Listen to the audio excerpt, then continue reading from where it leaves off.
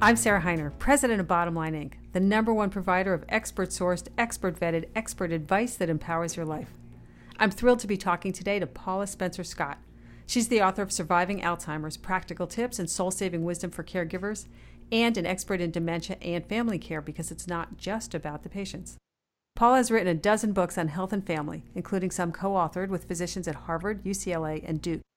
She runs the website survivingalz.com and has 5 close family members who have had or have dementia.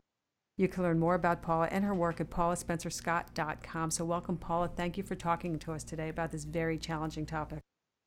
I'm thrilled to be here.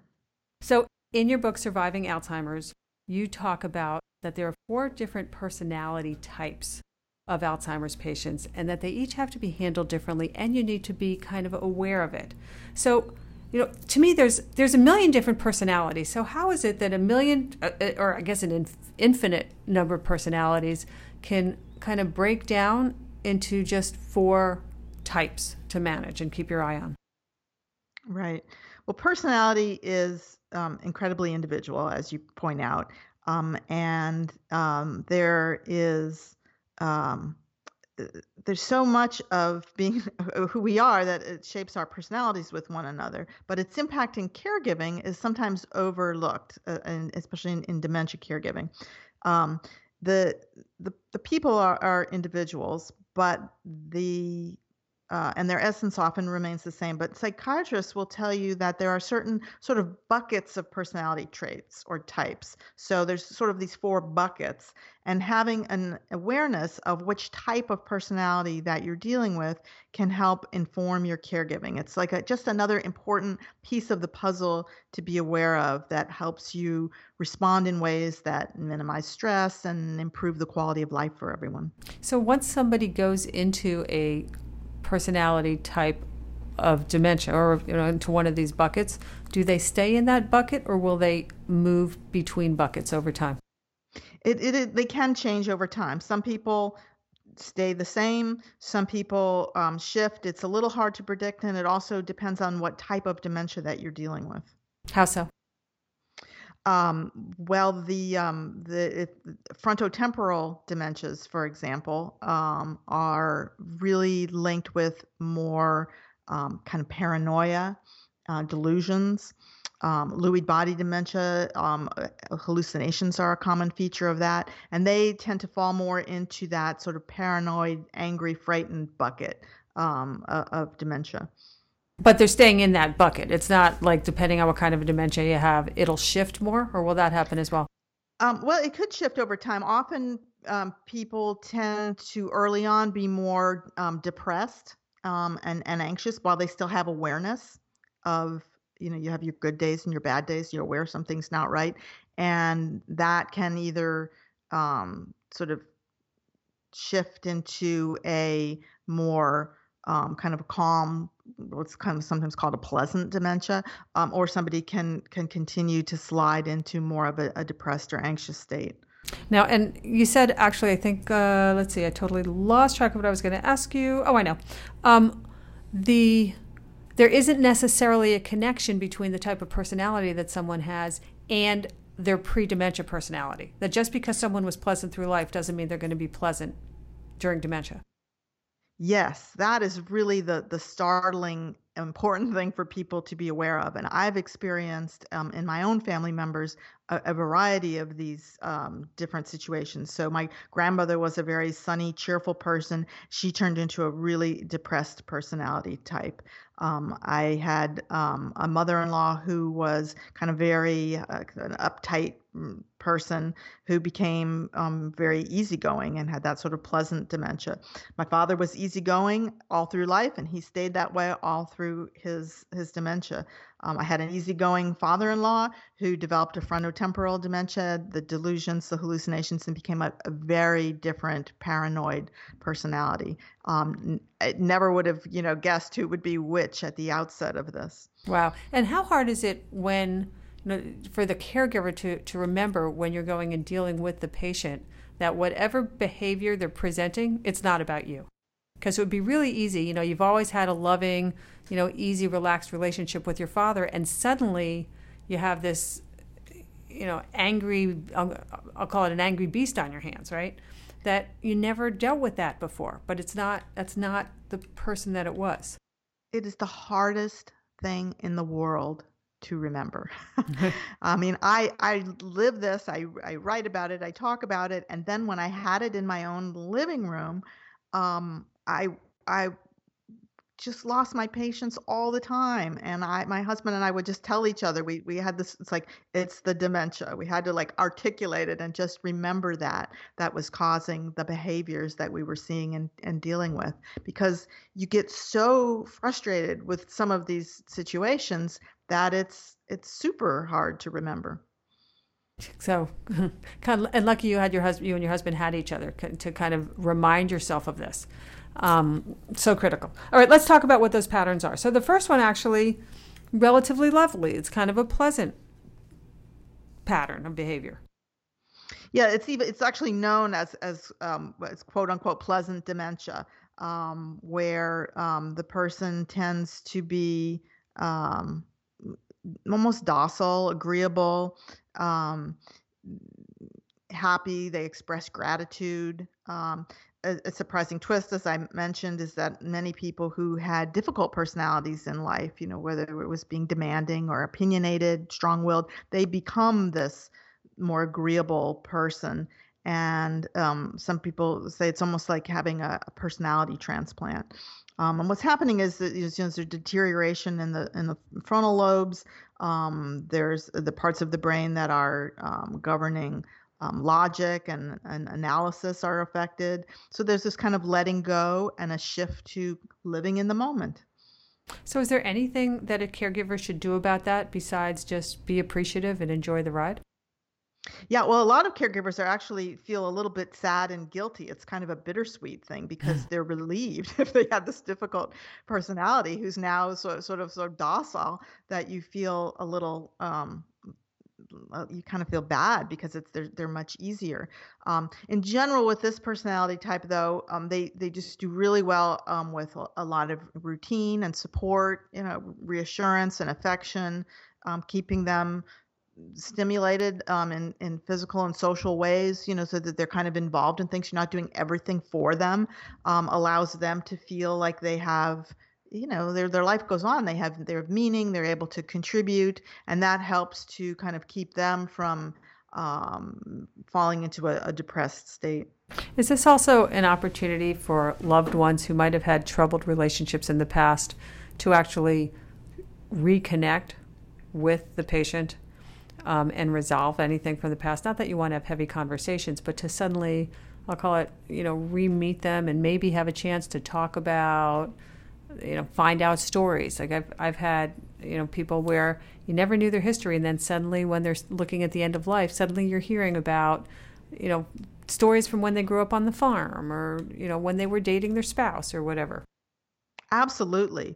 It's like forget what's lost and just enrich and enjoy what's there and what they have there to give you, and the times that you can spend together. A lot of families really do kind of cherish it's like talk about a silver lining of a bad situation, because it's an opportunity for those kind of moments. So of all the Alzheimer's patients, what percentage of them generally end up with pleasant dementia? I don't know the exact numbers, but it's actually a fairly large percentage.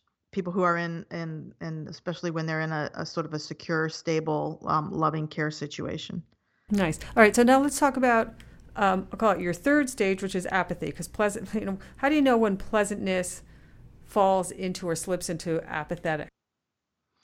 Apathy is kind of when it's almost the absence of the capacity for joy or anxiety. So it looks a lot like depression, but it goes beyond that. The person is just flat, unmotivated, uninterested, unemotional. At first, a lot of people fall into this because they're using up a lot of their mental energy to keep up and to stay focused, right? It's hard to focus on three things at once, so I'm just focusing on this. And they kind of develop this sort of laser, putting all my brain energies into just functioning, getting through the day. And they tend to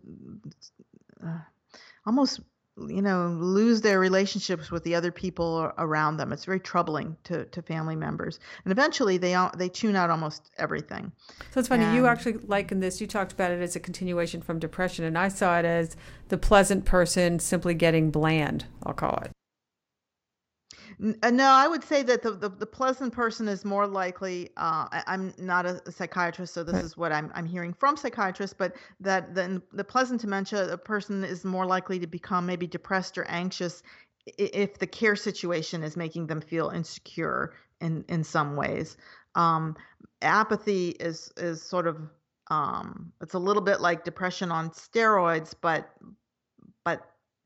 different in that it's just a complete flatness. And some people fall into this and just stay this way throughout the whole dementia experience. And you wrote something in your book that I thought was really interesting, besides a lot of interesting things in your book, but a point in particular that apathy is very common with people who were once very powerful in their lives.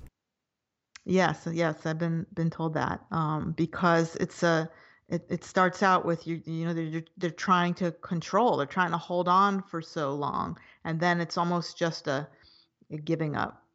Yeah, the thing I've seen with powerful people is, the former masters of the universe, is that they honestly believe that they're masters of the universe.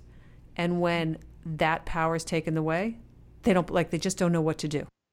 They just kind of get stuck and shut down because I don't know how to operate in any other way. Yeah. All right, let's take a break. We're going to come back and talk about depressed patterns and paranoid, angry, frightened patterns. So thank you, Paula Spencer Scott. Back in a minute.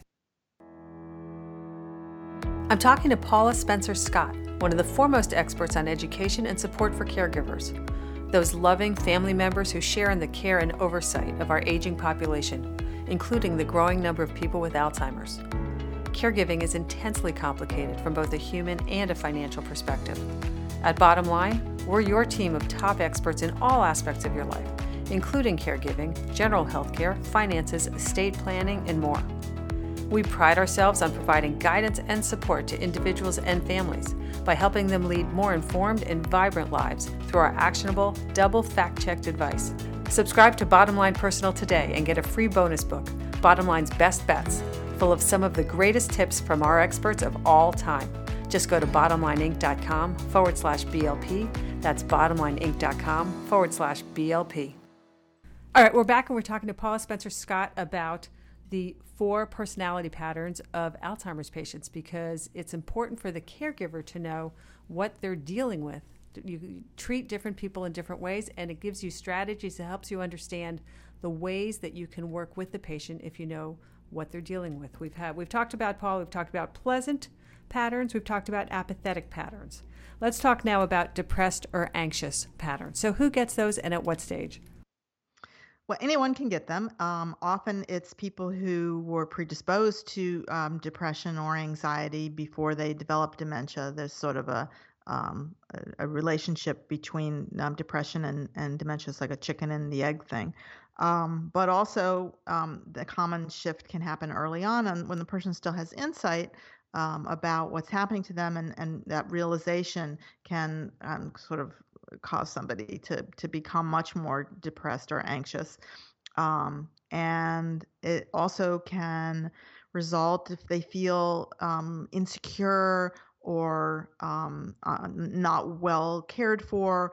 And I'm not saying that if someone develops this, it's because they're not well cared for, but all of these are sort of reasons that can feed into this kind of personality pattern. So what are the symptoms? What are the signs that I'm looking out for to know that somebody's slipped into a depression or anxious profile, especially if they'd been previously depressed or anxious?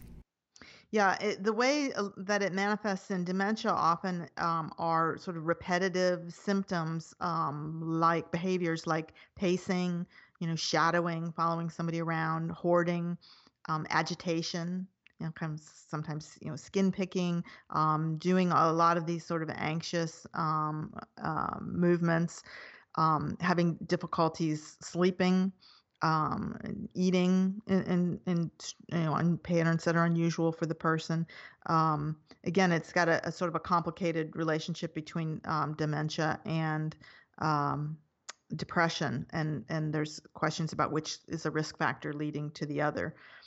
Oh, interesting. And how about medication? So presumably if somebody's had chronic depression or anxiety, they've been on medication. Do you change medications? Do you add to medications on this? Do you Yeah.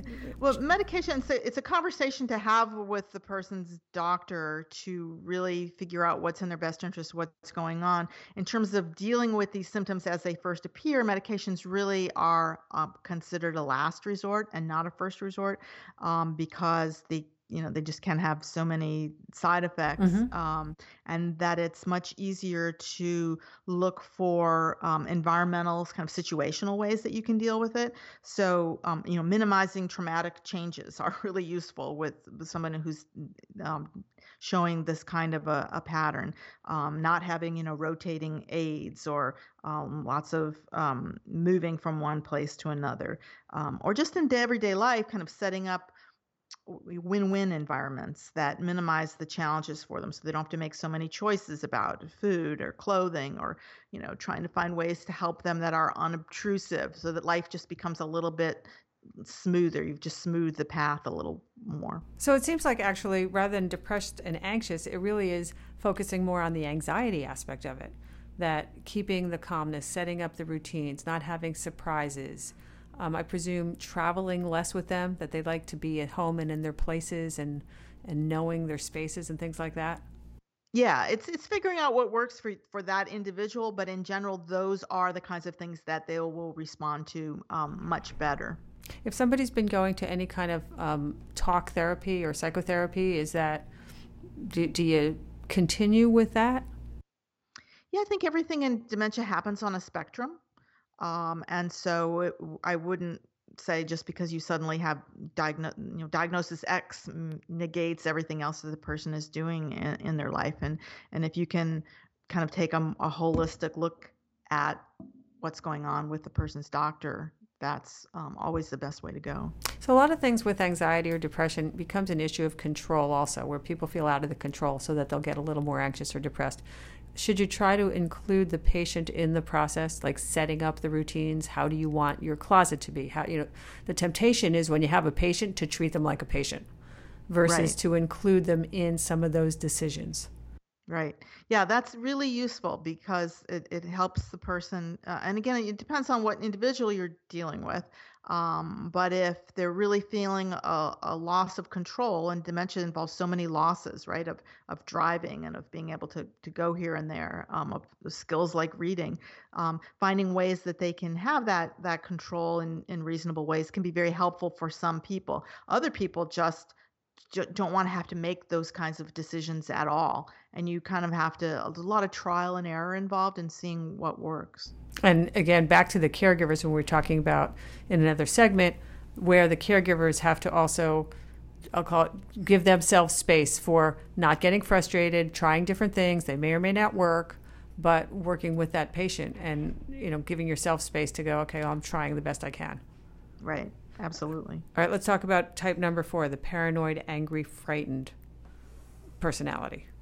This may be the most important personality to just be aware that you're dealing with, and you tend to know it if you're dealing with it. Once you've had a delusion or two in your living room, then you know you're dealing with something different. But it's also really easy, as I said before, to forget that because the frustrations are so great, and the person is acting in these sort of baffling, scary, even out of character kinds of ways.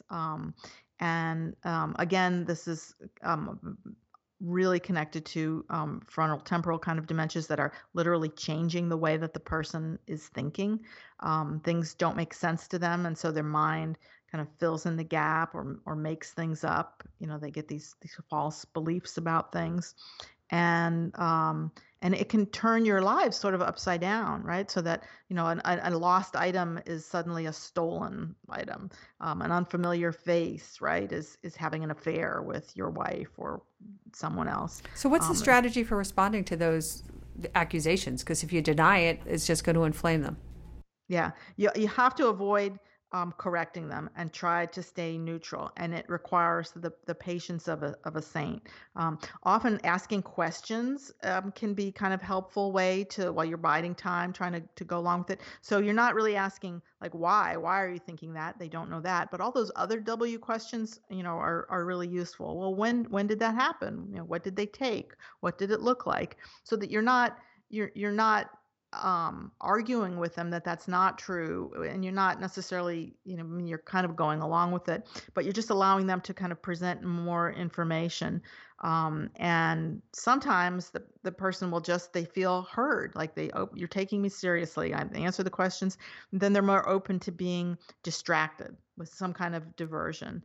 That you can kind of turn the situation, move into a new room, introduce something they really like, it's time. How about some ice cream? It's funny. I was just going to ask you about distracting, kind of like, what do you do with the 2-year-old that's having a tantrum?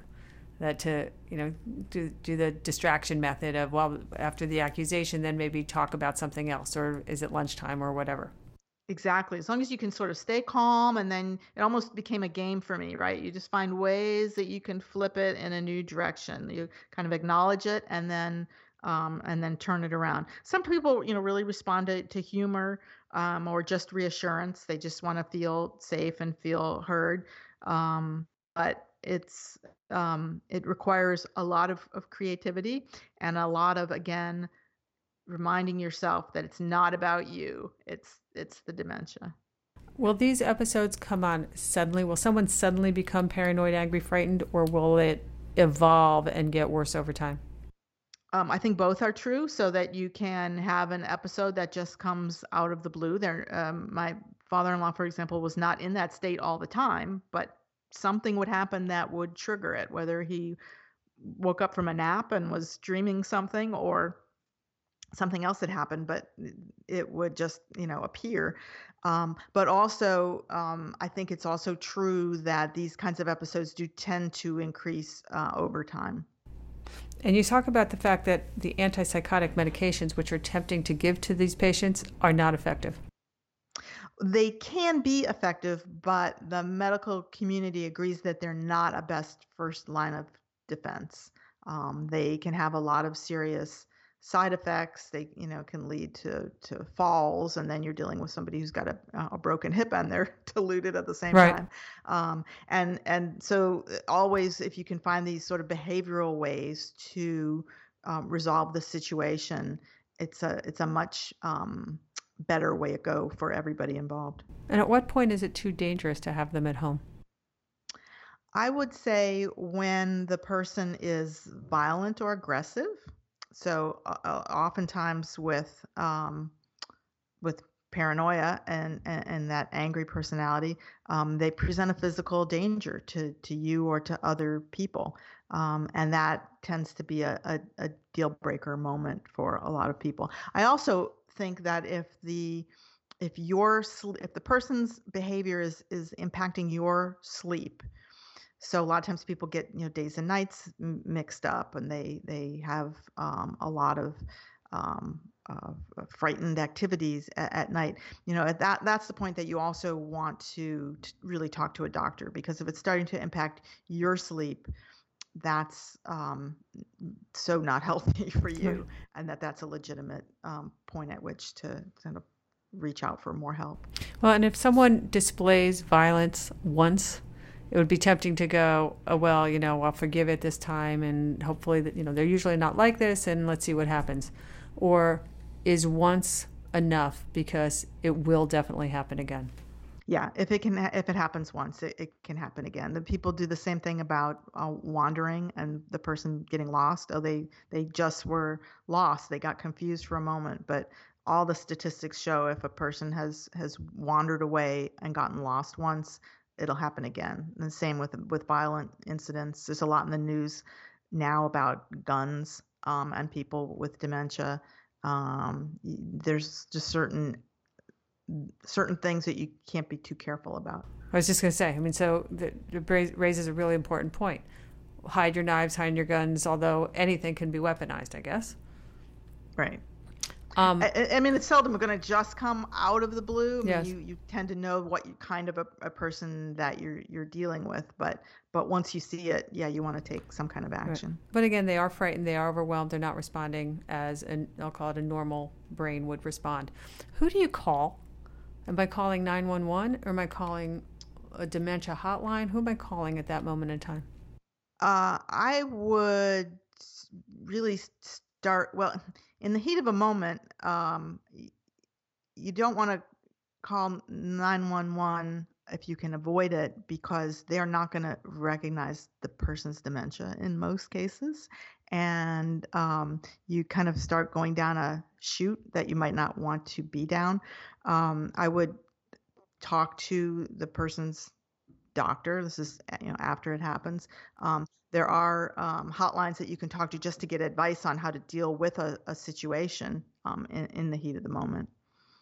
All right. But also, it seems like if you're dealing with a patient that does have this type of issue, you need to do a lot of homework and you need to be prepared for any kind of outcome or any kind of episode to come up. And I'll call it prepare for your back doors.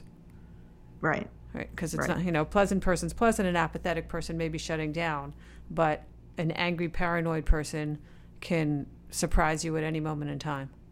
And it's important to remember that they're acting this way out of fright, confusion, fear. They haven't morphed into an evil, danger person. Yeah. There's a very complicated brain there that's hurting. And so the more you can learn about ways, you can do a lot of things to prevent these situations from coming on by the way that you've set up the care situation, and that can help you as well. All right. Paula Spencer Scott, paulaspencerscott.com. Great advice. Caregivers, there's an array of behaviors that your patients can have. You need to know what they are and how they might behave so that you can best help them out. Thank you so much.